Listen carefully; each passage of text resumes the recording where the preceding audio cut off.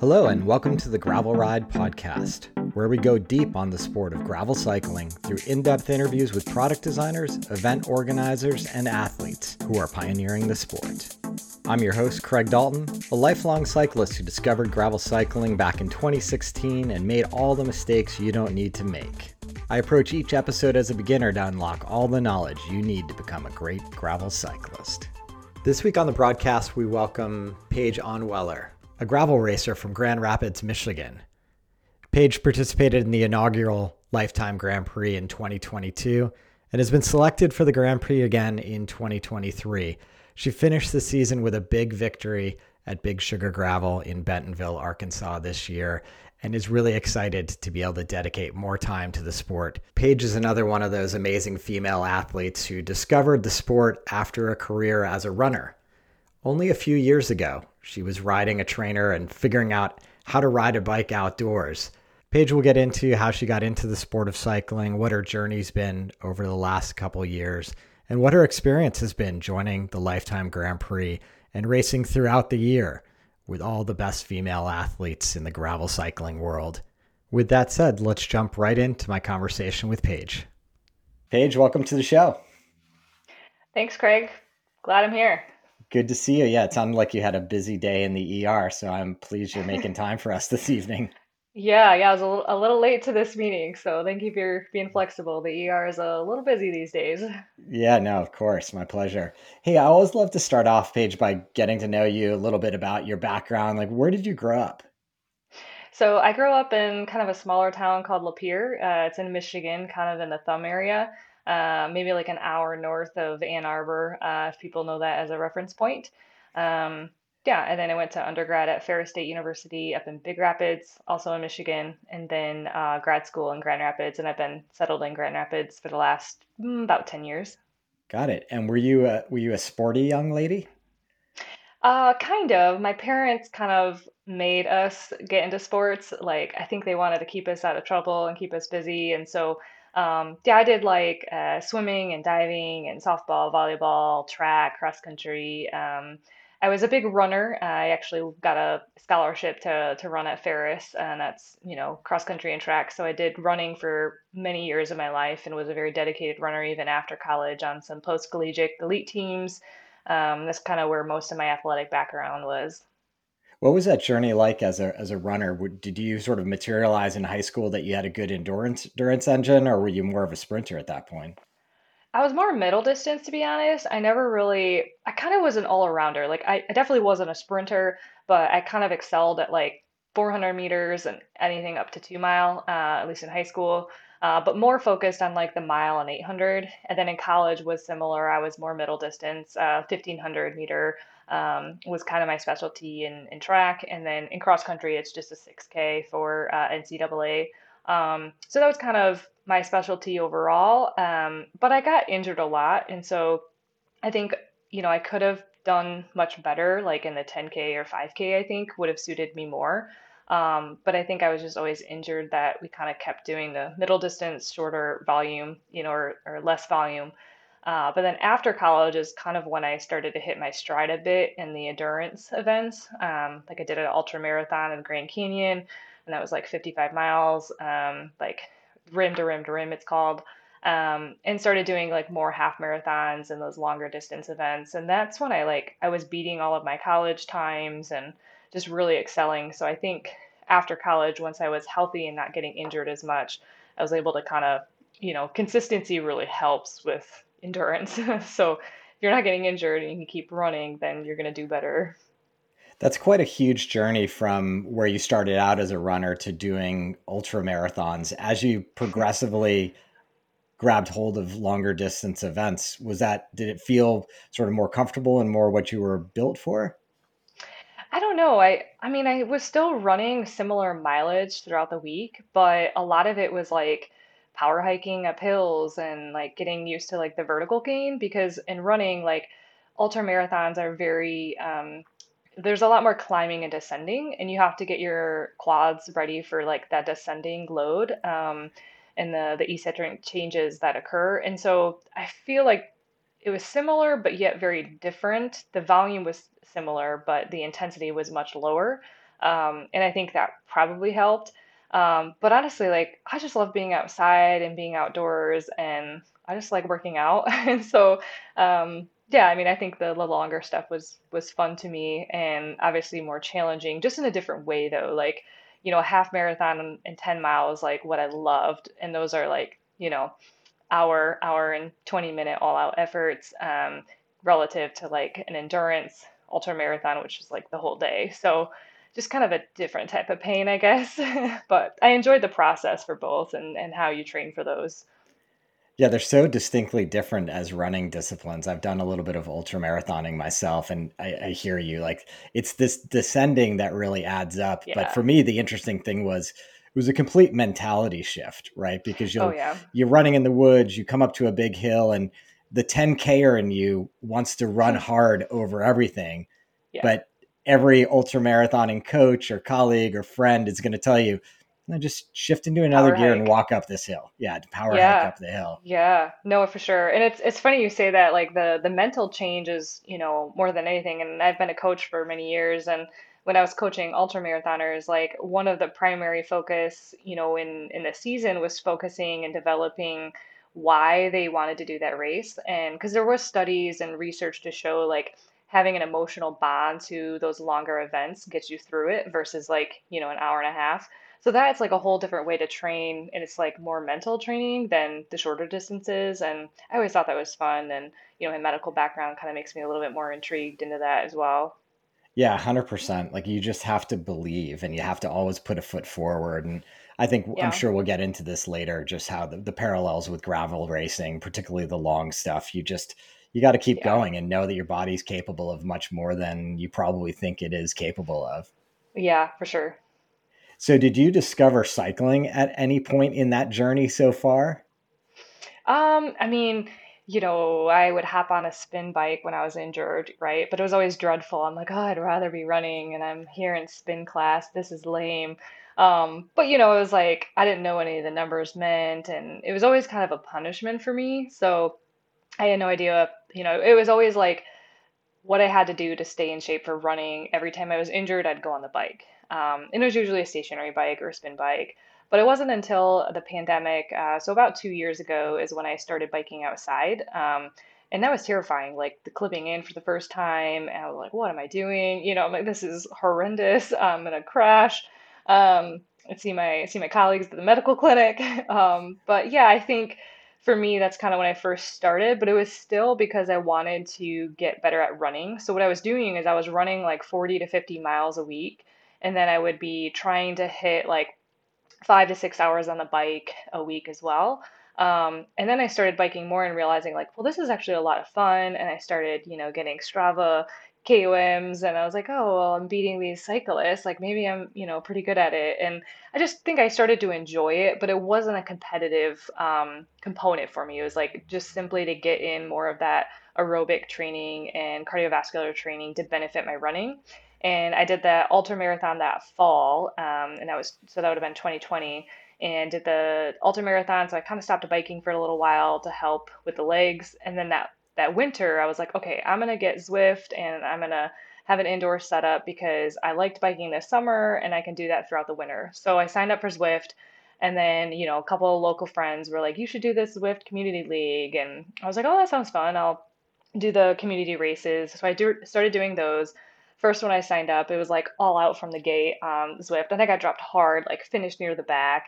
And I was like, well, this is hard. And I was like, what am I doing? And eventually I just kept showing up and learning, the tactics within the Zwift world, and then started winning the community events. And that's kind of how I got recruited to my first pro team, was for esports on Zwift because of, just essentially my raw power. Yeah. Yeah, and that's when I first started to realize like I'm just a competitive person. And so you put me in a situation where I have the potential to win. I'm like, oh yeah, I want to do that again. So that's when I was like, oh, maybe I should race bikes, like that could be fun. So that's Super when that interesting. transition started. And I Yeah. actually did sign up for a triathlon.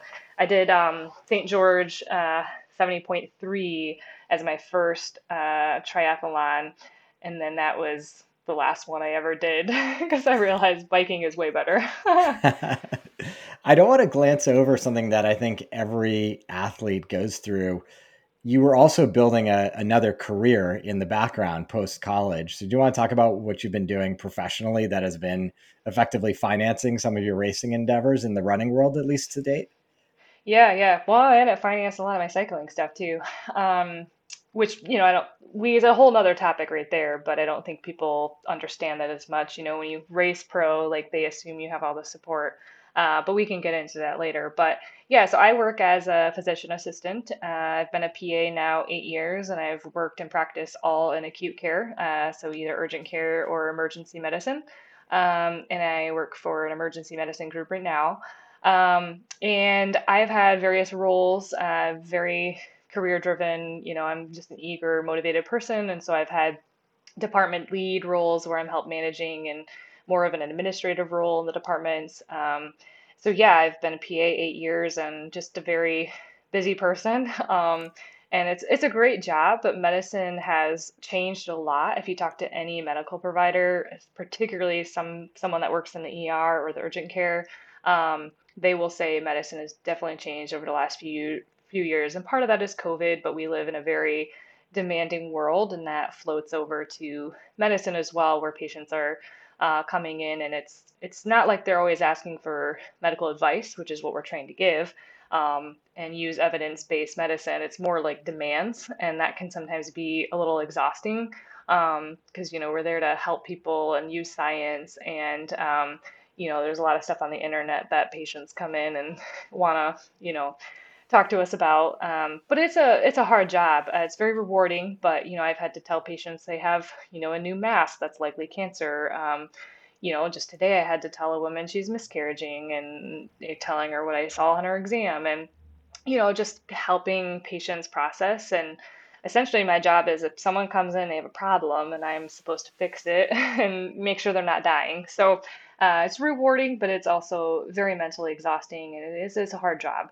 Yeah, Um, I wanted to yeah, make sure to highlight that because I know, like many athletes, as you said before, like there's this aura that your name is in Velo News and you must be having a full ride with your sponsors and all no, you do is train. But I think you'll yeah, probably attest that probably 90% of the pro peloton has other jobs behind them, right, allowing them right. to do these things. Yeah, and it's best. And I also, I own a coaching business and I coach, and that has allowed me to have work that's more mobile and a little bit more relaxing work, I should say, not as mentally demanding or physically demanding too. Because right now, like, I don't know if people understand, like this last year, like I still had to work my weekend requirement, which is every other weekend, um, or every third weekend, depending on which job I was at. And so, basically I would like stack my hours in the ER and urgent care, work crazy amount of hours, like 50, 60 hours, in a week or a little over a week. And then I'd fly to a race bikes for a week, come back, work in the ER urgent care. So it was like this constant yo-yo of two lives. Yeah. And I knew it wasn't sustainable for too long, but I knew I could do it for 1 year. Like anything's tolerable, like if you have an end date. And I also knew like I had so much potential in cycling. I just hadn't had the opportunity to get the support that I needed. And you have to earn that. Like I never expected to have, to only be able to race bikes. Like I was thinking it'd be a 5 year process for me to get financial support. Um, but yeah, I mean, it's very hard. And I do think, for example, social media is a good example where posting all the positives, and that's a good thing. We want to do that. But at the end of the day, the reality is like it's not always as glamorous as people may, assume that it is. Yeah. So you were just touching on your journey. You got identified as a strong athlete via the Zwift kind of experience. Fast forward, when did you start racing outside on a bike, Yeah. kind of formally? And then let's jump into how the heck you got selected for the 2022 Lifetime Grand Prix. Yeah, yeah. So, um, I think like, and I'm sorry, I'm gonna mute I'm not sure if you're getting notified. I apologize. I just want to make sure that you're not are you hearing the dinging on your end? No, no, Oh, it's you no are? Okay, problem. cool. Then we Yeah. won't worry about that then. Yeah, so I first started racing bikes. Um, so I basically started Zwift the winter of 2020 to 2021. And then I was racing the Premier League in Zwift after doing all the validation testing and making sure that like, I was legit and not weight doping and power doping and all that stuff. And then so my first like main, race was I did some time trials. So I got a coach's exception to race USA Pro Road Nationals in 2021. So that was one of my first like main races. I did a local time trial, Willow TT, before that, but really like that was one of my first outdoor races, which is somewhat terrifying to show up at like Pro Road Nationals and like barely riding your bike outside. I didn't know how to do a U-turn. Like I just really was afraid to ride the disc. Had no idea what I was doing to be honest. And it's kind of a disappointing. I think I was 11th there, which honestly is not that bad. No. My power was really good, but again, like I lost so much time in the U-turns, and I really wasn't maintaining an aero position because I think I was guarded. And if you barely know how to ride a bike, and then you put an 80 mil up front, a disc on the back, and then tell someone to get a really aggressive TT position, you're probably not going to hold that. So, um, I kind of, I was a little jaded after that experience because I had a coach at the time that kind of dropped me. I think because I had a disappointing race according to them and the team that I was previously on, and that honestly like lit a fire under my ass. Part of my language. And so I was kind of told like, well, you don't need a coach. Like you just need to learn how to ride your bike. And in my mind, I'm like, well, that's why I need a coach. And so I went and hired my own coach, paid my own money. And then I signed up for the biggest mass start gravel race that I could find. And I said, gravel doesn't have all these rules. Like with road, I was working a lot of weekends and I live in the Midwest. There's just not access to road races to do all the category upgrades. And it just didn't make sense for me. And gravel seemed like a good way to like try to prove myself and have the opportunity to race against the guys and really show like I was strong. So signed up for Gravel Worlds. That was August of last year. That was my very first mass start bike race. My very first ever bike race was the so the March that March in 2021, but they did COVID wave, so I really don't count that as a mass start race. So I would say, yeah, August 2021 Gravel Worlds was my first mass start race, and I kind of told myself like, okay, don't die, because I like had barely ridden in a pack before. I didn't know what I was doing, and that race also starts in the dark, so it's like dark. There's like gravel flying everywhere. You're in a pack. I'm like, I'm gonna die. Like, what am I doing? Um, but I didn't die. I definitely did okay. I was fifth. But I remember thinking like, A, I had fun. B, I did decently well relative to like my experience. And I was like dangling off the peloton, right? Like I wasn't in the middle. I didn't know how to draft. And so there's just all these things where I was like, okay, I think there's something here. And again, more importantly, like I had fun. The community was great. That event is very inclusive. And so it was just a really good like first experience. And so then I signed up and I did Barry Roubaix that fall, and I ended up getting second there. Um, and yeah, I kind of thought to myself, maybe I have a future in this. I did Iceman, I barely ridden a mountain bike, borrowed a mountain bike from a local guy. His name's Peter. He had messaged me, he's like, you should do this. And I'm like, what? Single track? No way. So yeah, last year was kind of like my first experience without all that. And when I heard about the Lifetime Grand Prix, I applied thinking like, there's no way I'll get in, but And was your application sort of, hey, I was this runner, I had this career in running, I've transitioned, I've shown these sort of glimmers of potential yeah. already kind of thing? Yeah, and I just highlighted and said like I need more opportunity to show how strong I am and I need help with that. Like I didn't even know about race entries. You have to register and get into the lotteries like before Yeah. I didn't even know what SBT was. Like I was that new. People don't understand. Like I have no idea even what these races are like. And so I didn't know there was a lottery. I'd never even heard of the race before now. And so yeah, I kind of entered in my application was mostly like, hey, like I think I'm strong, but I haven't had the opportunity. I've had bad experiences. I've been put down, and I'm a female, and I feel like I have an opportunity to prove myself. So I think I framed it in that way. Honestly, it was like a year ago, so I'm not exactly sure what I put.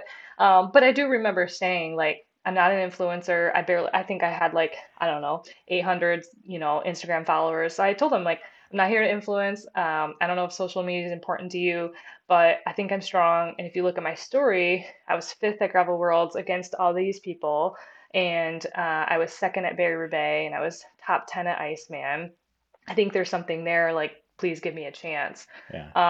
And I didn't have any expectations. Of course, you want to get in, but I was out on a training ride with a friend. I remember checking my email, and I remember getting in and being like, oh no, I gotta buy a mountain bike now. Like I was, what did I get myself into? So that was like very, very scary, if I'm being honest. And I was also working, and so I was worried about fitting everything in. I was on a gravel team for this last year, so I did not have any mountain bike support. I had to source my own bike, pay for my own bike, uh, all of that stuff. So yeah, I was like very excited I got in, but I was also scared and recognizing like I had to fund the mountain bike portion of my season. But I also knew like worst case scenario, I would just really get experience and learning. And I just am so new that I needed that experience. So, of course, I was gonna give it a whirl. Yeah, amazing. And obviously, the Lifetime Grand Prix is a variety of different races, as you noted, both mountain bike and Yeah. gravel cycling. How did you feel sort of at Sea Otter kicking off the year? There's a bunch of single track there. You have to get Yeah, pretty yeah. aggressive to sort of do well in a race like that to get out and get out in front and be able to stay out in front. Yeah, and Seattle was horrible, if I'm being totally transparent. So to put things into perspective, my very first time riding a mountain bike was that fall, like that October 2021. And then I live in Michigan, so I have no mountains here to train. We have the winters, and so Sea Otter's in April, and our trails like really aren't that rideable. And so I went to Sea Otter with like very minimal experience.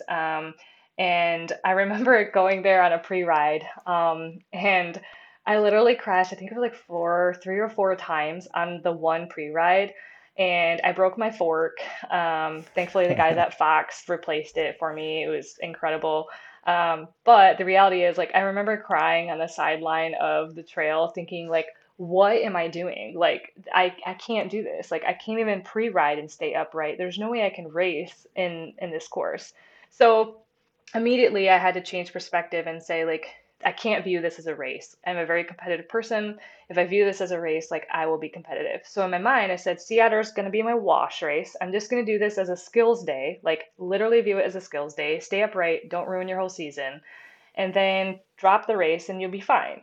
And so, yeah, I'm not gonna lie, I hated it. It was not a fun race for me because, like, I just, the descending, like the climbs. Give me a climb any day. I will climb my Yeah. heart out. I love climbing. My power to weight ratio is great, so climbs I excel at. But the reality is, like, you climb, you pass a bunch of people, and those same people are passing you, not pedaling. Doesn't make you feel the greatest. And Yeah, so, yeah. I feel like many people who are listening may not be mountain bikers or have mountain bike yeah. racing experience. It's definitely different being out there on the single track, and it's Hmm. amazing. If you're just not comfortable with with the flow of the single track or going Yeah. fast through single track on the descents make you nervous. Right, It is right. like minutes and tens of minutes of time that can be lost versus someone who's just has the experience to be comfortable and let the bike Oh, flow. for sure, for sure. And I don't think people realize like the type of mountain biking definitely changes. Like I was used to like tacky dirt in the Midwest, on our trails in the woods. And at Sea Otter, it's like rock with like kitty litter, and like you can't corner the same way you would in the Midwest. And so I think like pros that have been riding many years and have all these experiences across different terrains, like really have that knowledge. And for me, like that was the first time I'm like, why am I going down? Like I know I'm cornering the right body position. Like I studied this. And then I'm just like, oh, well, it's totally different terrain. It's, then Yeah. someone said, oh, you're riding on kitty litter. I had never heard that term before. And I was like, yeah, that makes a lot of sense. Yeah, I thought that was interesting when the Lifetime Grand Prix came up and I understood the type of racing they were gonna have the Yeah. athletes do because it really does require that you've got a full bag of tricks. So it's Yeah. interesting, Yeah. and I'm interested as we fast forward through this conversation at the end of 22, like, how your skill sets have evolved and your comfort level. And as we go into 23, what that means for your potential Yeah. in these races. But so you start off at Sea Otter, have some ups and Hmm. downs there. And then I Yeah. forget what's next in the calendar, but why don't you quickly walk us through some of the other racing through the year? Yeah, yeah. So Seattle, and then unfortunately after Seattle, I was really gunning for Unbound. Unbound suits me very well, that course profile and like my power strengths and how I ride. So Unbound was like the big priority of the race. And I had like set a goal to podium at Unbound, top three. And so I was like, okay, like this is going to be a good year. Unbound's my race. This is right up my skill set. And I was out on a training ride back in April and ended up crashing. A crosswind kind of took me out in a really loose section. It was not ideal. Ended up having to have surgery to remove like a surgical debridement of my left knee because of all the gravel debris. And that really set me back. I had like a month of like minimal to no riding, and my leg was immobilized and non-weight bearing.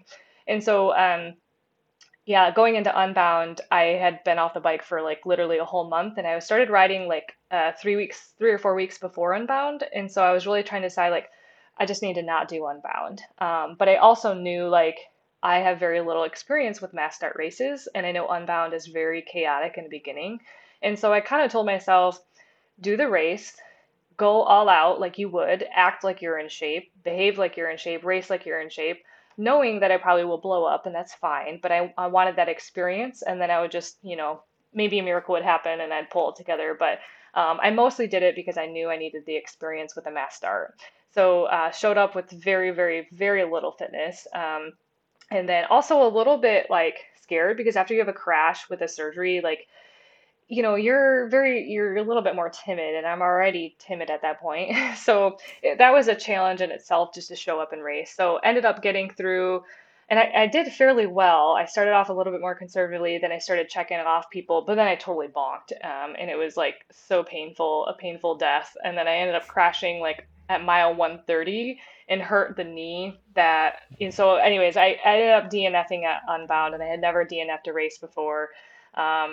So that was Unbound, and then I was like, okay, Crusher's next, and starting to get fitness back. Then I got COVID like 2 weeks before Crusher, and I have asthma. I did not do well with COVID. I got very sick. That derailed training yet again.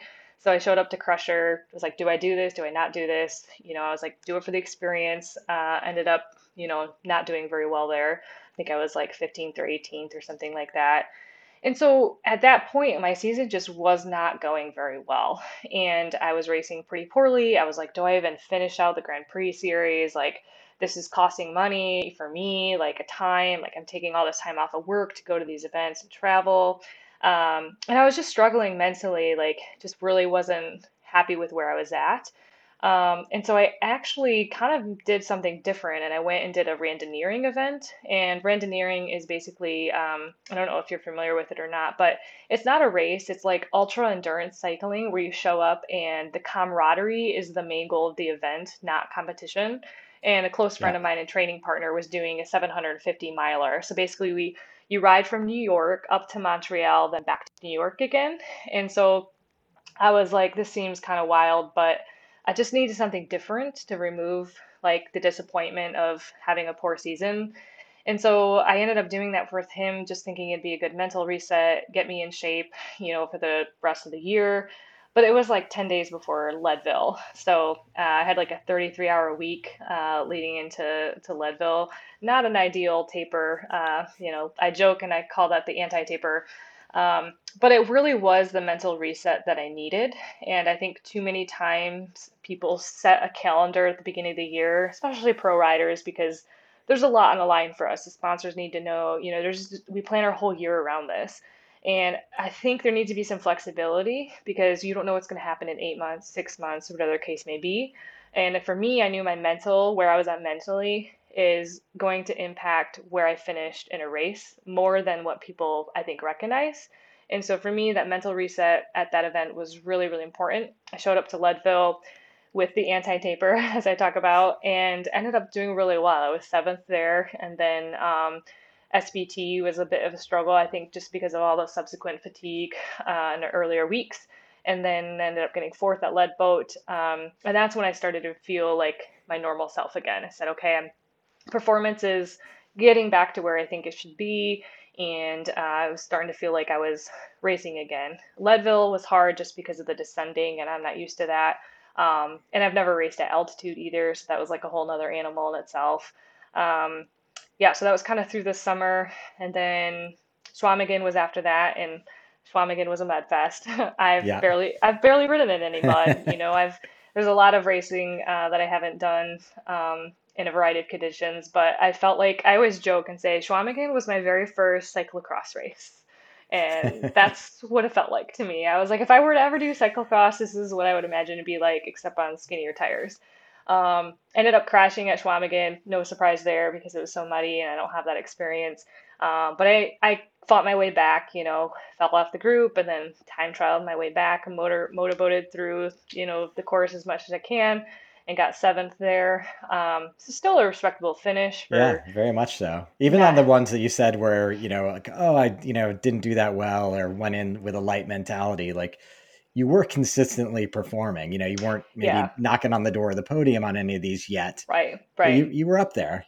Yeah, and I was kind of like, that's why I always joke, before Big Sugar, I did that news article with Vela News that I was kind of the dark horse because I was kind of like there under the radar. And, the unfortunate part with this sport and with any sport is that like you really don't get the attention unless you're winning, right? Yeah. And, there's some exceptions to that, and there's nothing wrong with that. But I do think there's a lot of really strong athletes that are like consistent and, performing quite well, but they might not get the spotlight as much. And so for me, like, I was okay. I just, this is something I'm always struggling with too, is just to be happy with what you have that day. Because I'm always wanting more, right?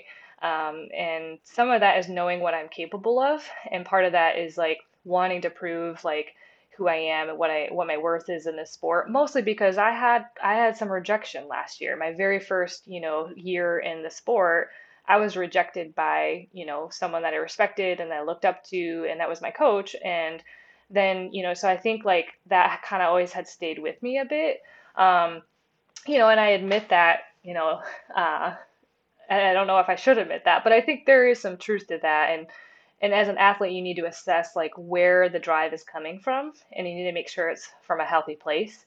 So I did a lot of that this year and making sure that like I want to win because it's for me, and not having anything to prove either. And I say that like I had to prove myself, had to prove myself. I think I'm at a place now where I know what I'm capable of, and other people know that too. But in gravel, it's such an unpredictable sport that you can be there. You can have the legs for the win, but it doesn't mean that you're going to win. Um, I think as you go back to races every year, the weather conditions can change. yeah, You can have a mechanical, you can have nutritional issues. There's so many right. things that can go wrong in these long events that Yeah, it's hard to keep going. yeah. And because you always know it's like something went wrong. I'm sure even in like a great day winning Big Sugar, Hmm. something still went wrong along the way that you had to cure Yeah. and keep going. For sure. Yeah. I think the biggest thing is you just have to be really good at losing. And I always, in setting goals, I kind of tell myself I want to be in the position to podium or the position to win, knowing like if I tell myself, well, I want to win, most people aren't going to win. And even the best athletes, like you're not going to win. But if you set the goal that you want to be in a position to win, then it's a little bit different because um, yeah, like I said, you have to be good at losing. And if you're not, then you're not going to be sustainable in the sport long term. Like, I'm not here to race for 1 or 2 more years. Like, I'm here to race for another 10 years. And so you need to have the right mindset and be okay with those losses and be happy with what you brought to the table on those days. And that's not easy for someone that's competitive. And at my level, like, I'm not a magical, unicorn. Like, we're all this way. We're all competitive. We all want to win. And so I think the athletes that maybe have a more sustainable future in the sport have a little bit better mindset or healthier mindset with their losing. When you looked at that Big Sugar course in Bentonville, Arkansas, was that something you were naturally drawn to, that it was a course you could do well at? Yeah, I mean, I think the rolling hills are good. I had heard that course was a little scary with the off-camber descending, and I actually pre-rode all of the course on the days leading up to it. And I remember, as I'm going through the course, thinking the course actually wasn't suited for me because of the descending. So looking at it on paper, I liked the climbs. I thought, the course could do well with my strengths. But then when I was out there pre-riding, and I pre-rode with like my friend John, and he just like bombs down, the descents, and I'm like trailing a minute back, and I'm like, oh my goodness, like if this is how it is in a race, like there's no way I'm gonna win. Um, So I remember kind of having some moments of panic during the pre-ride. So my goal and mindset completely changed in how I approached the race. So I was like, well, if I know my descending is the weakness, then I want to be at the front of all the descending so I can pick my line and people can go around me. Because it's easy to be a timid descender and say, well, I don't want to block anyone. I'll just, enter from the back so I don't get in anyone's way. But for me, I said, no, like I'm going to push the uphills, and then that way I would mitigate any losses on the time on the descending. Yeah. Um, but what I'm learning, and I don't know if this is relatable to other athletes, is for whatever reason, I'm a very different rider on race day. And I do things on race day that I could never replicate in training, or that I haven't figured out how to replicate in training. And I think that's because I'm just very competitive and I do take more risk. And then you just kind of let the bike do its thing and you trust the process. And so on race day, like I was descending quite well, much better than what I did on the pre-rides. But there's also a lot, on the line Yeah. too. So Yeah. So, yeah. so uh, one of the big things that weekend was that there was a forecast for heavy winds that Hmm. did materialize. Did Yeah. that go through your mind at any point? And did you make a calculation that that was a particularly good thing or bad thing for you? Yeah. So whenever the race gets harder for a longer period of time, that will almost always benefit me. Because the harder the day, the longer the day, the better. And so when I saw the forecast and saw the wind, I liked that. I was like, yes, bring it on, especially the headwind for the last 40 miles. I was like, bring it on, like make it heavier winds. That's great. So I liked that, and I think that's important to have that mindset because how you think about things in a race or leading into a race will impact how you approach it. And so people that dread headwind or complain about it or maybe have a more negative mindset, maybe they don't do as well. I don't know. That's just my theory. So I ended up making a move pretty early, and it was risky, like without a doubt, because I was with a pretty solid group of most of like the lead women, and then I left that group to ride with one other person. One other guy came with me. And what ended up working in my favor is that we were both very strong and motivated to like keep going. And so we started picking up all these men that were falling off the lead group. And good, strong guys, like, famous pro gravel guys. And I just remember like the group kind of swelling, and that really benefited me into the headwind section. So oftentimes, like if you're with a group and you leave them into a headwind, like it's a risk because you're with a smaller group, but then all the people that you just passed now catch back up to you. That's a possibility. But I also knew at that point, like I was feeling pretty good. So if I had to like buckle down and just, solo TT, like maybe I could have pulled that off. But the reality is, like, it worked out well. We started catching other men off the leads group, and, that seemed to work well. And in gravel, like I'm sure you've maybe experienced this, like your group is really dependent on how you do. And so sometimes you're with a group and we're all working well together, and especially in wind sections, having that even rotation, someone peeling off and not having this yo-yo of pace. And the group I was with was doing well with that, and that helped. Yeah, absolutely. That was huge for me that weekend as well. Yeah. I happened to make a selection early on through one of the pinch points in the early part Hmm. of the race.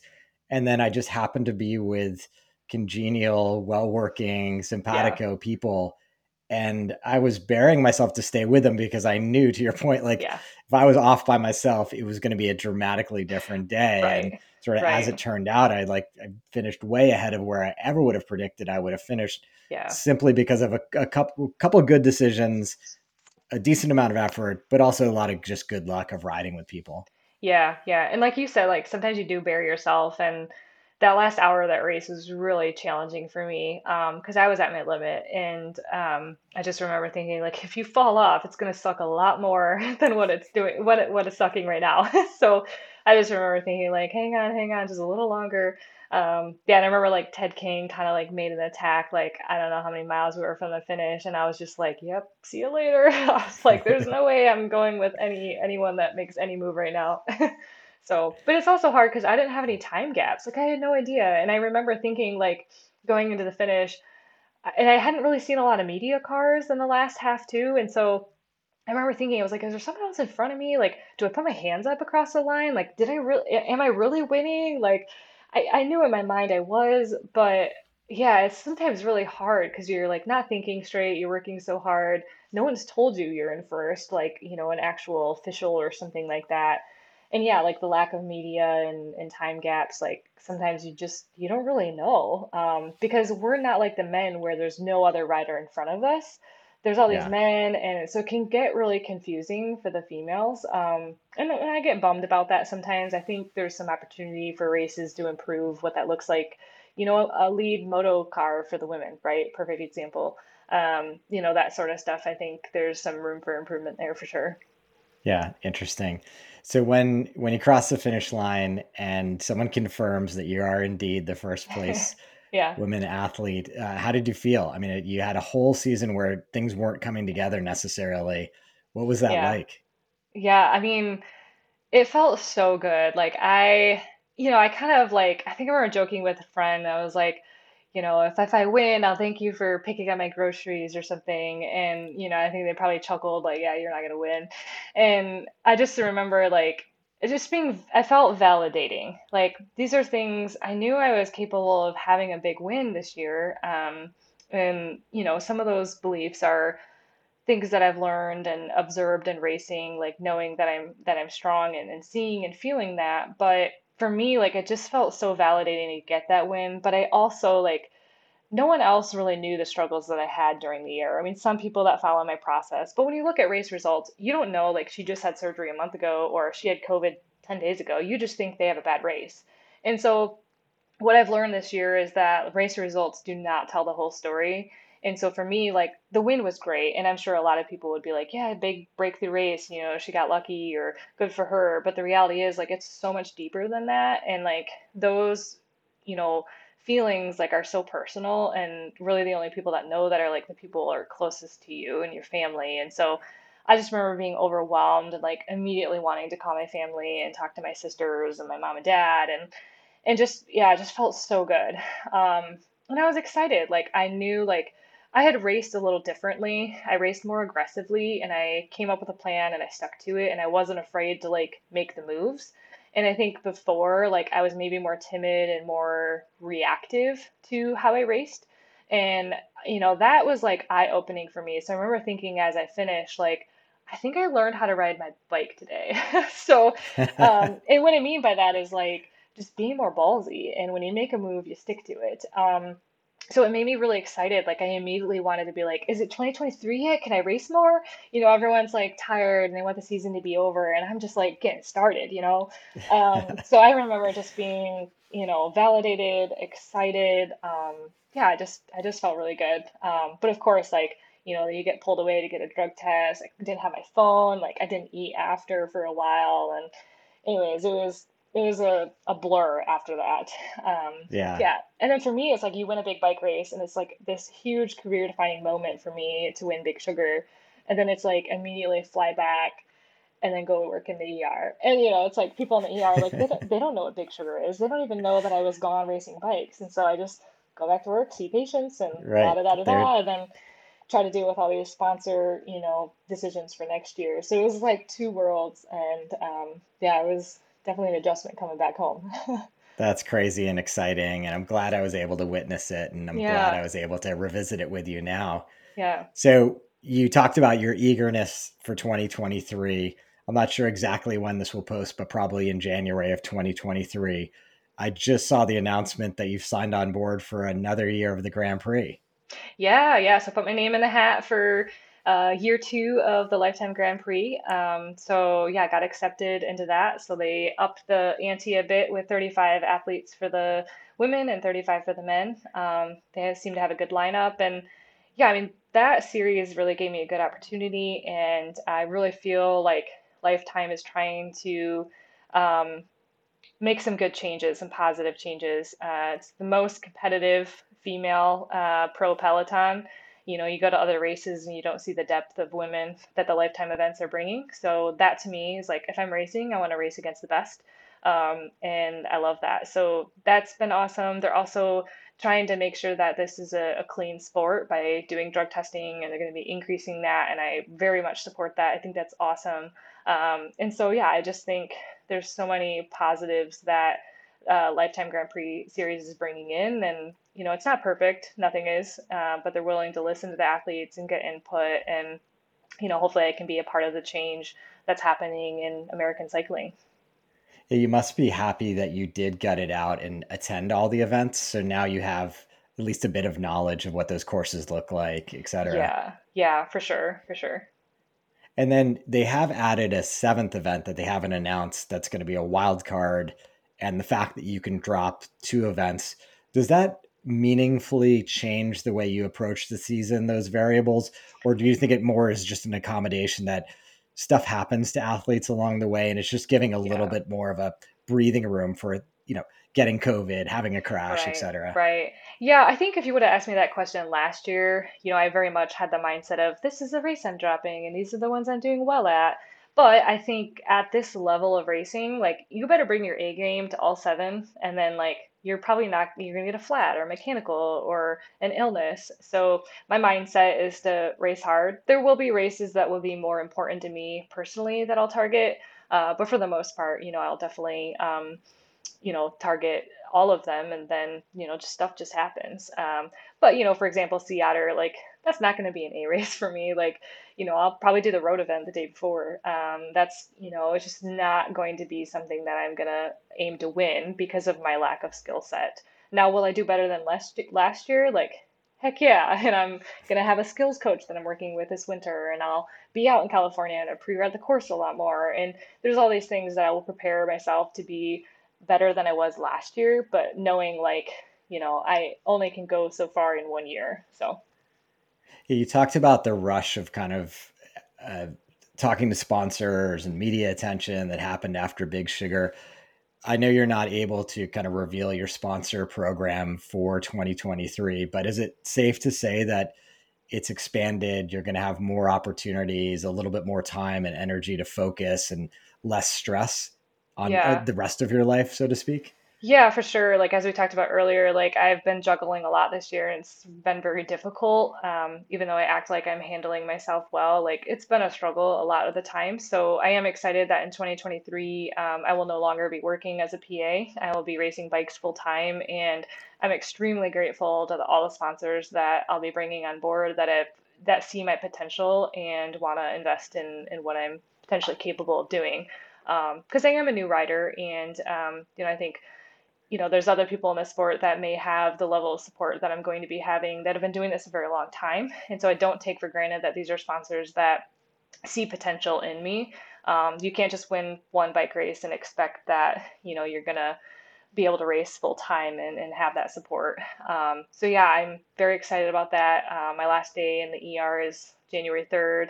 And then, yeah, I'll drive directly to California after that to escape the winter snow here in Michigan, and get some big training block in, and yeah, start learning more in 2023.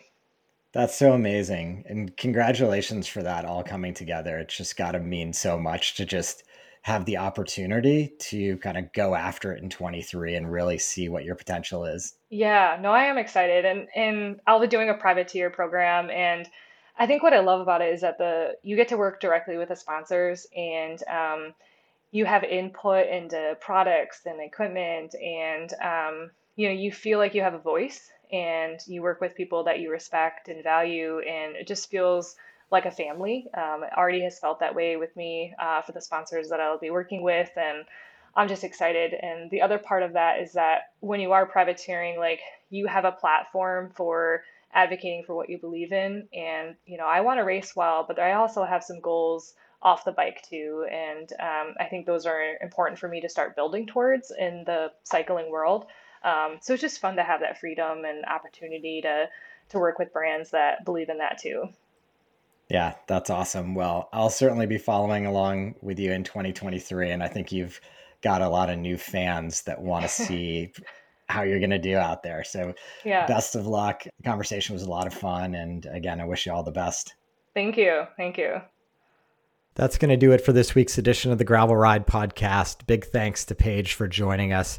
We wish her all the best in the 2023 season.